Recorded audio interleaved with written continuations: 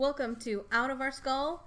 Episode, wow, what is this? 1, 2, 3, 4, 5, 6, 7, 8, 9, 10, 11, 12, 13, 14? 14. I think it is 14. It is 14. It is Go 14. us! I can count.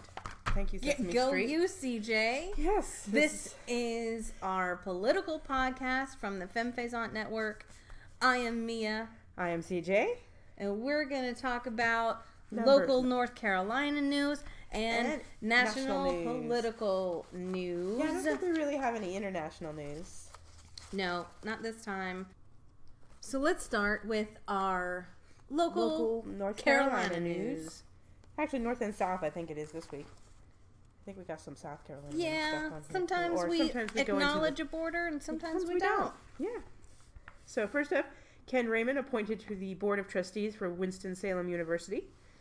Go ahead. The appointment of Ken Raymond to the Winston-Salem State University Board of Trustees has drawn criticism from some alumni who question his ability to put students' interests over what they call his political agenda. The criticism from alumni and others with ties to the university comes primarily from Raymond's successful push in 2013 to move a voting site from WSSU's campus.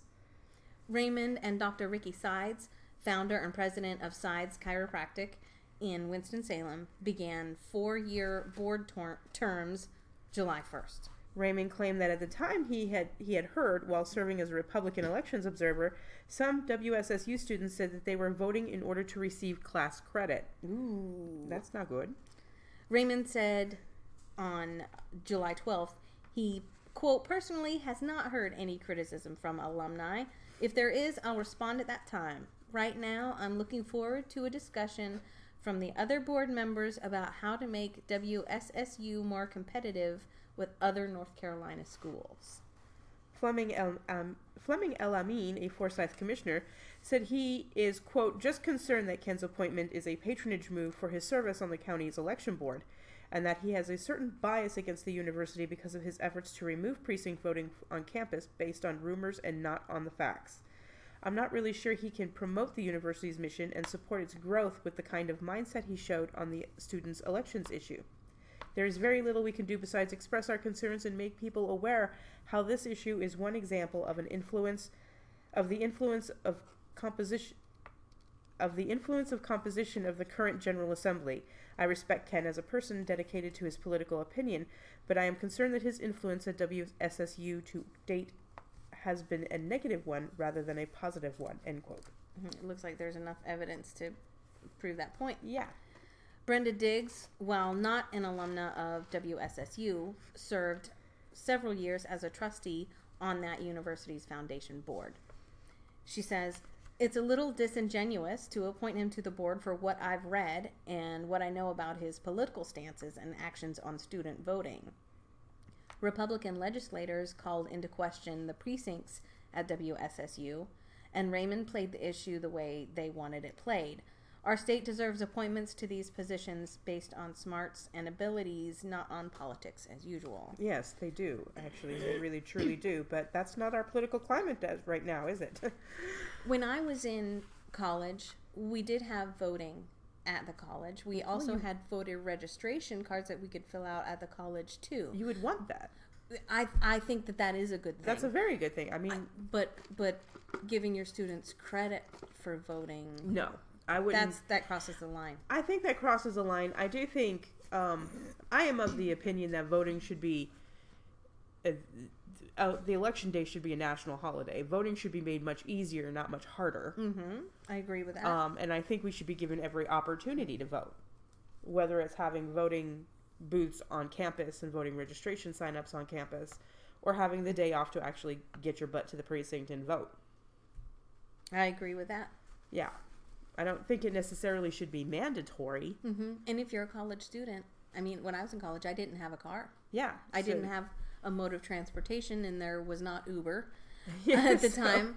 So I had to bum rides off of friends or pay taxis, and that would have dissuaded me, living off of, $80 a week or something that I did when I was in college. So having my voting poll on campus That's a that that's a helped boon. me. That encouraged me to go vote. I Yeah. didn't have an excuse not to. Mm-hmm. So, I also think early voting and mail-in voting should be made much easier as well. yeah. I wonder what Ken Raymond. Obviously, he doesn't want to help get more college kids voting. If he wants to move it off-site. Well, moving on, Farr was nominated to a federal bench vacancy. Trump on July 13th nominated Raleigh attorney Thomas Farr, who has defended various voting maps in North Carolina drawn by the Republican-led General Assembly, to a vacancy on the federal bench. If confirmed by the Senate, Farr would fill a seat in the federal Eastern District of North Carolina that has been open for almost 12 years.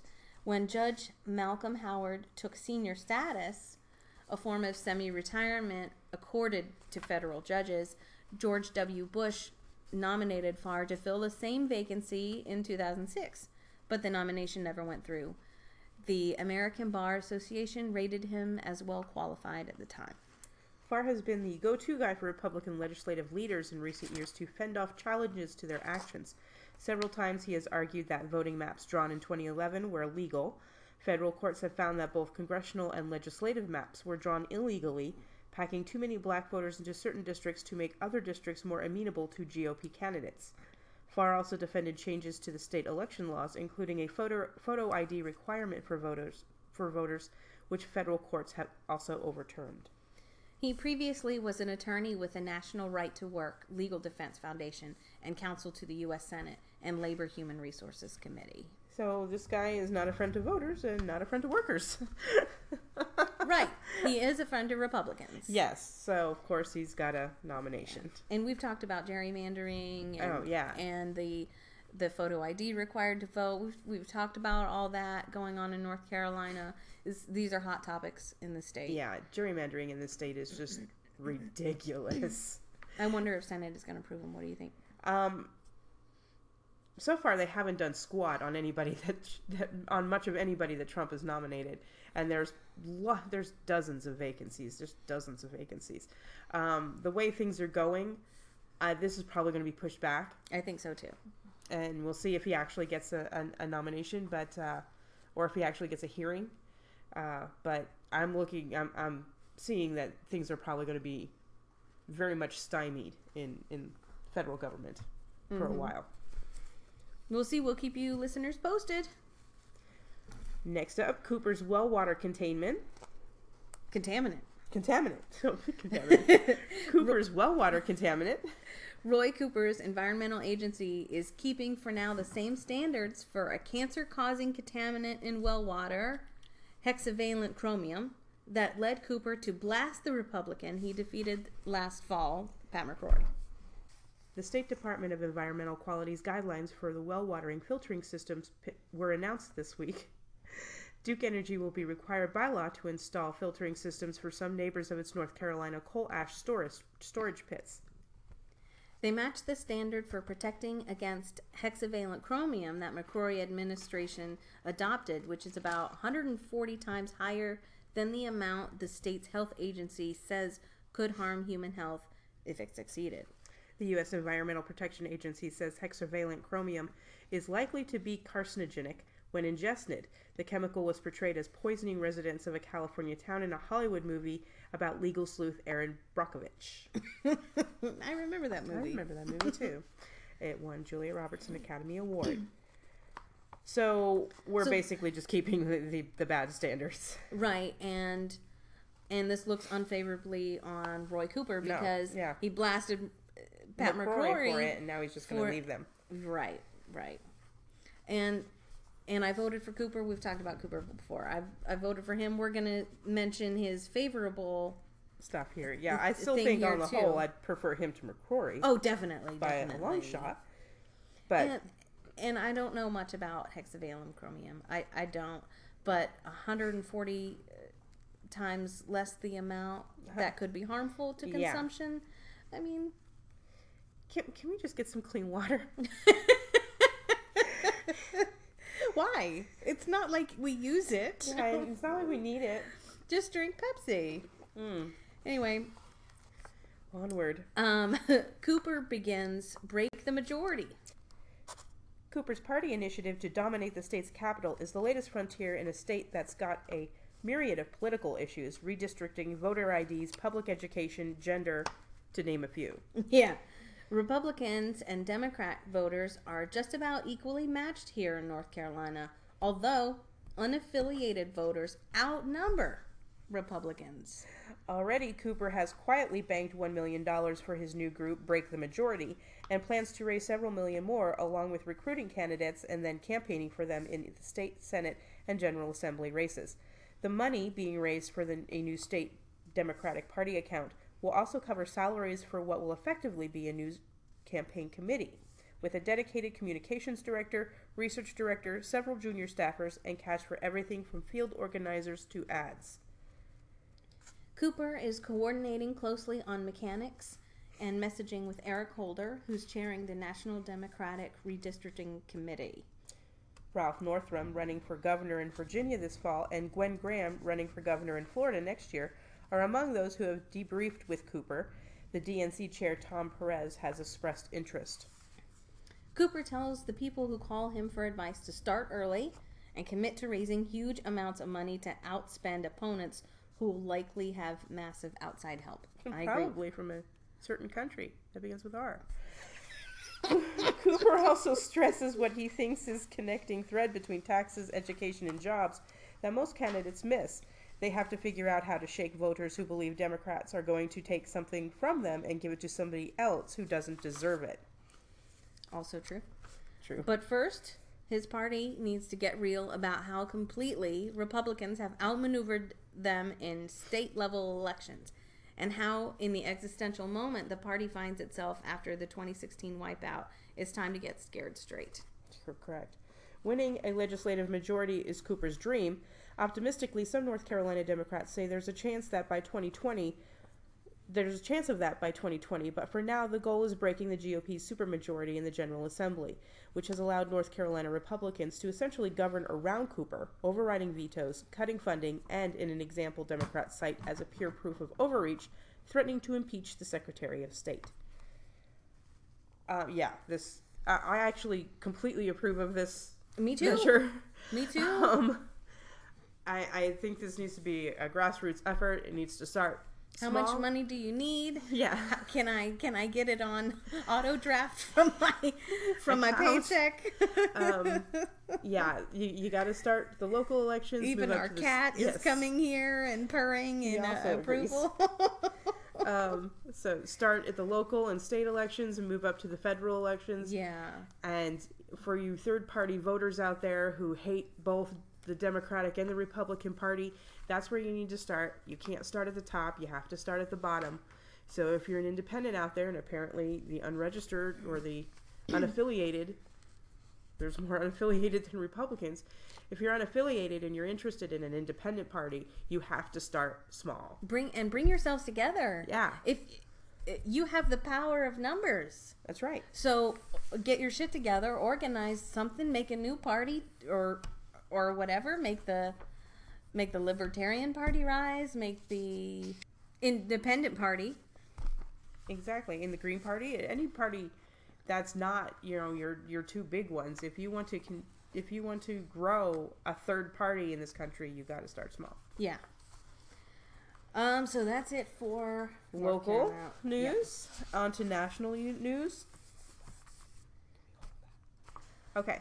So first off, July 4th was a couple weeks ago. And less patriotic I've ever felt. I know. In my life. I didn't even want to see fireworks. 2017 this year. Yeah. So as part of the July 4th celebration, NPR, as it's done for 29 years, celebrated the holiday with a reading of the Declaration of Independence. They do this with hosts, reporters, newscasters, and commentators. They also tweeted it line by line on Twitter. And Trump backers, seemingly unaware of the source document, accused the media organization of playing partisan politics and attacking the president. So NPR is calling for a revolution, Twitter user Just Azrael wrote. Propaganda? Is that all you know? Said somebody else. And there's tweet after tweet. We could go on. But the gist of it is... They didn't recognize the Declaration of Independence. Right. This is the founding document of the of United our country. States. The reason for the holiday of July 4th. This is similar to the whole Julius Caesar backlash from the last episode. True. Oh God, the stupidity, it burns. It really does. It's the Declaration of Independence. If your candidate is against the Declaration of Independence, maybe he shouldn't be president. Exactly. That's what I was going to say. You stole the words right out of my mouth, CJ. So next up, healthcare. Mitch McConnell's latest healthcare proposal collapses as 2 senators defect. Mitch McConnell announced that he'll bring the bill that already passed the House up for consideration in the coming days. And the first amendment the Senate would take would be for the full repeal of Obamacare, with a 2-year delay for implementation. But to get that vote on repeal, conservative critics must vote to allow the debate on the broader bill. And the reason why they're doing the 2-year delay for implementation is because they don't want to screw themselves for the 2018 elections. They know this is a shitty bill. And they know it's going to hurt a lot of their constituents. Mm-hmm. And they don't want to lose in 2018. So they're going to repeal this and look, a victory.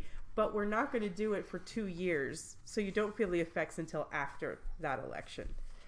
Which is bullshit. And of course it failed. While Mike Lee announced that he's against the bill because it doesn't go far enough, asshole, Senator Susan Collins of Maine expressed opposed the measure because it goes too far. There are several senators on each side of the divide. Senator John McCain, who's coincidentally recovering from surgery in Arizona, said one of the major problems with Obamacare was that it was written on a strict party line basis and driven through Congress without a single Republican vote. As this law continues to crumble in Arizona and states across the country, we must not repeat the original mistakes that led to Obamacare's failure. The Congress must now return to regular order, hold hearings, receive input from members of both parties, and heed the recommendations of our nation's governors so that we can produce a bill that finally provides Americans with access to quality and affordable health care. That's the John McCain I know before Sarah Palin. Exactly. Yeah. And I'm all for that, although I disagree completely that it was strict party line basis and driven through Congress. I disagree with that part too, yeah. There were hearing after hearing after hearing on Obamacare, and you've had 7 fucking years to come up with a plan to replace it. And Republicans were very vocal that they didn't. They were very vocal at the time. Right. The person who broke into Republican Senator Dean Heller's Las Vegas office over the weekend left a threatening note related to the healthcare bill. The person asserted that he would lose his health care and die if the bill passes and would take Heller with him, per Nevada's independent John Ralston. So yeah, somebody broke into the Las Vegas senator's office. I don't agree with that. I don't agree with threatening your legislator. But a lot of people are going to be hurt if this health care passes. But of course, it hasn't passed because they don't have enough votes to get it through. And just yesterday, July 17th, there were protests and 33 people were arrested at the Capitol. And if you watch some of the video of these protests, they're literally dragging people off their wheelchairs to arrest them. Fuckers. It's not a pleasant sight to see. It really isn't. Andrew Desiderio quotes, McConnell now faces one of the most difficult obstacles in his decades-long career. His close aides fret that failure to pass some legislation would depress the Republican base and leave the party incredibly vulnerable in 2018. But no amount of procedural maneuvering or policy reshuffling has allowed him to crack the health care reform code. His options are limited, and none of them are particularly confidence-inducing, end quote. And Mike Murphy says, Republicans can only afford to lose 2 votes, and if a repeal vote fails, McConnell would be left with a few options. One of those options would be something many hardline Republicans seem loath to consider, working with Democrats. As outlandish as that plan may seem in these bitterly partisan times, it may be one step closer to reality. So to update this, this morning it did not. It failed. They did not get those 2 votes, or they lost those 2 votes, and it's not going to come back up during this session of Congress. They were thinking of just flat out repealing Obamacare and then leaving nothing to replace it, but that would have been disastrous, and I think even they realized that would have been disastrous. Obamacare stays for right now. I'm all for that. Obamacare is not perfect. It really is not perfect. And yes, both sides need to get together and discuss making it better. But don't throw the baby out with the bathwater. Make it better. Don't trash it and leave nothing there. So next up, what is Jeff Sessions thinking? This was my favorite one to take notes on, actually. So first, Jeff Sessions' speech to First Amendment lawyers. He gave a speech to Las Vegas on sanctuary cities and local law enforcement. He announced, according to a recent study from University of California, Riverside cities with these policies have more violent crimes on average than those that don't, when in fact municipalities that chose to designate themselves as sanctuary cities for undocumented immigrants experience crime rates no higher than they otherwise would. Sessions also thanked anti-LGBTQ group for its important work on religious liberty. In all of this litigation and debate, this Department of Justice will never allow the secular government of ours to demand that sincere religious beliefs be abandoned, Sessions said. We will not require American citizens to give intellectual assent to doctrines that are contrary to their religious beliefs, and they must be allowed to exercise those beliefs as the First Amendment guarantees. Sessions has a record of opposing LGBTQ rights. He voted for a constitutional ban on same-sex marriages and against taking up a bill that provided LGBTQ people with protections from workplace discrimination. He was also a vocal opponent of repealing the Don't Ask, Don't Tell policy that prohibited gay and lesbian people from serving openly in the military. He's trying to increase police seizures of cash and property. Asset forfeiture is a disputed practice that allows law enforcement officials to permanently take money and goods from individuals suspected of a crime. Not guilty, suspected. Since 2007, the Drug Enforcement Administration alone has taken more than $3 billion in cash from people not even charged with any crime, according to the Justice Department's Inspector General. 13 states now allow forfeiture only in cases where there's been a criminal conviction, said Robert Everett Johnson, an attorney for the Institute for Justice. Sessions also blasts the Supreme Court for micromanaging the executive branch. Jesus. The judge in Hawaii ruled on July 13th that Trump's interpretation of the travel ban goes too far in banning family members from the United States. Sessions said the court undermined national security, delayed necessary action, created confusion, and violated a proper respect for separation of powers. And he compares cannabis to heroin. God. A task force Sessions appointed to, in part, review links between violent crimes and marijuana is scheduled to release its findings by the end of the month. But he has already asked Senate leaders to roll back rules that block the Justice Department from bypassing state laws to enforce a federal ban on medicinal marijuana. 8 states. 8 states, or a fifth of the population, have legal marijuana laws for adult use. Lawmakers who support legalizing marijuana contend that it leads to greater regulation, curbs the black market, and stops money laundering. It does. They point to studies showing that the war on drugs, which began under President Richard M. Nixon, had disastrous impacts on national incarceration rates and racial divides. It did. So what do we think about all this Jeff Sessions? I think he's insane. I think he's a religious nut. Yeah. I don't think that he should be... I don't think he should be Attorney General. No, he should not hold the title that he holds or the office that he holds. The man's a racist. He's a racist. He is homophobic. Incredibly. He thinks that there is one true religion and everybody else is wrong. And he also thinks that the president trumps the Supreme Court, which is completely not how, that's not how this works. It's That's not how any things of this works. No. And comparing marijuana to heroin, come on. Yeah. But linking violent crimes and marijuana, what, was there a Grand Dorito heist or something? Come on. What violent crimes do stoners do? Like the violent crimes that those particular people were already going to do with or without the presence of cannabis. It's just, it's stupid. That's ridiculous. And I'm saying this as a non-smoker. Next up, Paul Ryan. He gave a speech on the National Day of Civility, which is July 12th, for those of you that don't know. That it was a National Day of Civility. I didn't know. Paul Ryan quotes, "Let's be more civil." I'm sorry. And his head didn't explode. It's astounding. "Let's be more civil. Let's improve our tone. Let's have a great debate on ideas and principles and solutions instead of ad hominem attacks against each other." And for some reason, lightning didn't strike him dead at that precise moment. There is no God. Some commenters on social media, especially in replies to Ryan himself, criticized the speaker, bringing up the Russia investigation, tax cuts, and healthcare debate. Others tied Ryan's remarks back to Trump.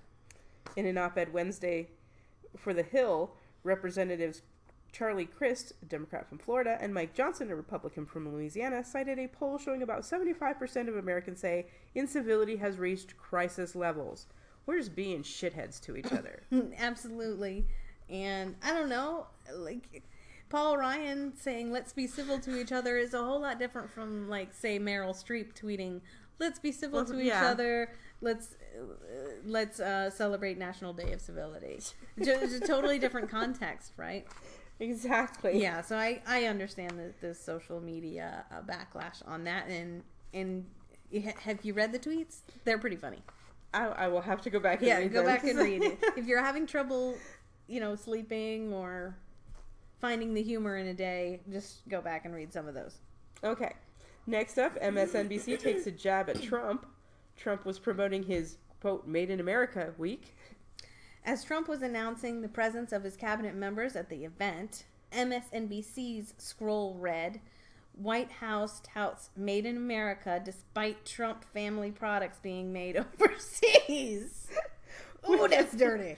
When Trump began talking about the program's goals, which are to provide a level playing field for American workers and for American industry, the caption then changed to, "Trump, Made in America means it's the best. Parentheses, his family's products are mostly made overseas." Parentheses. So, factually, Trump products are mostly manufactured in China, Bangladesh, Indonesia, Honduras, and Vietnam, all countries with cheap labor and few regulations. When asked about the issue off camera, because press conferences are now held off camera, White House Press Secretary Sean Spicer said he felt it was inappropriate to comment on their businesses, and added that in certain cases the supply chains and scalability are not always available in the U.S. Yeah, practice what you preach, dumbass. So next year we're going to talk about the victory for Standing Rock Sioux Tribe.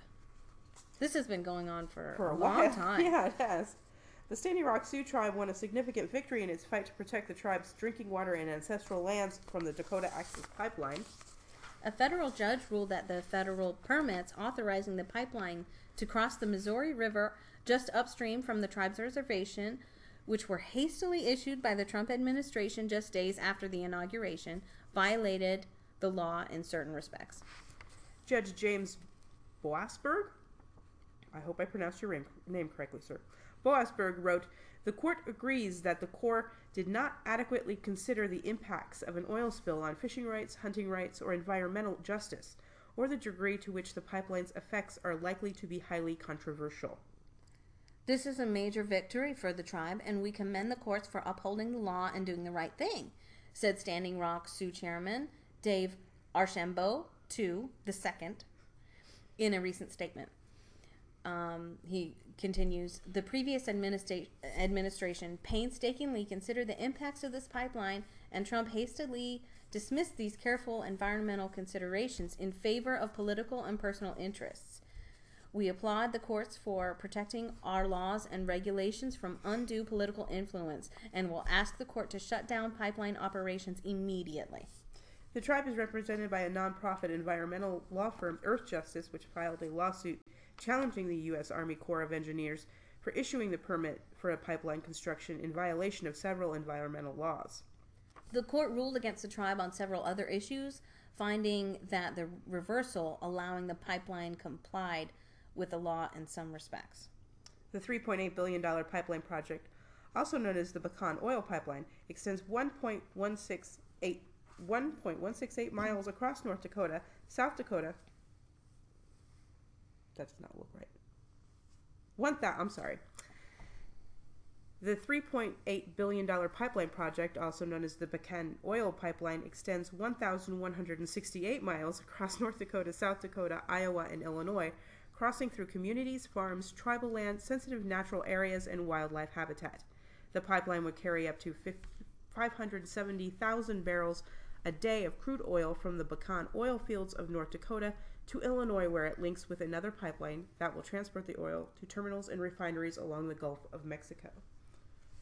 Well, that is it for this episode. But listeners, we have a special treat coming up for you soon. Yeah, so you will notice that we have kind of not spoken about the big story of the week, which is Donald Trump Jr. and his amazing tweets of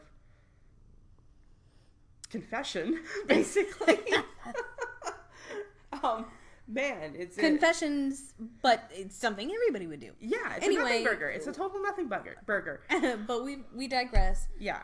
What we're going to do is we're going to do a special episode, just in addition to our bi-monthly episode. We're going to do a special episode dealing specifically with the Russian investigation, Donald Jr.'s tweets, and Trump's efforts at the G20 summit, where everyone basically ignored him. Yes. That is going to be up Saturday. Let me get the date for you. This Saturday, the 22nd. Yes.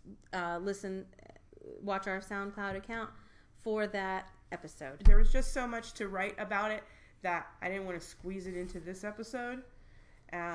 So we'll do a special episode dealing with the Russia investigation in the G20 summit. So with that, we are going to sign off on this one. Absolutely. And we'll see you on Saturday. Or hear you on Saturday. You will hear us on Saturday. But tweet us and write us and comment on the topics we discussed here. And yes, I have a cold, which is why I sound weird. You should exert your healthcare. Yeah, practices. I really should. All right, Scullies. Have a good night. Good night.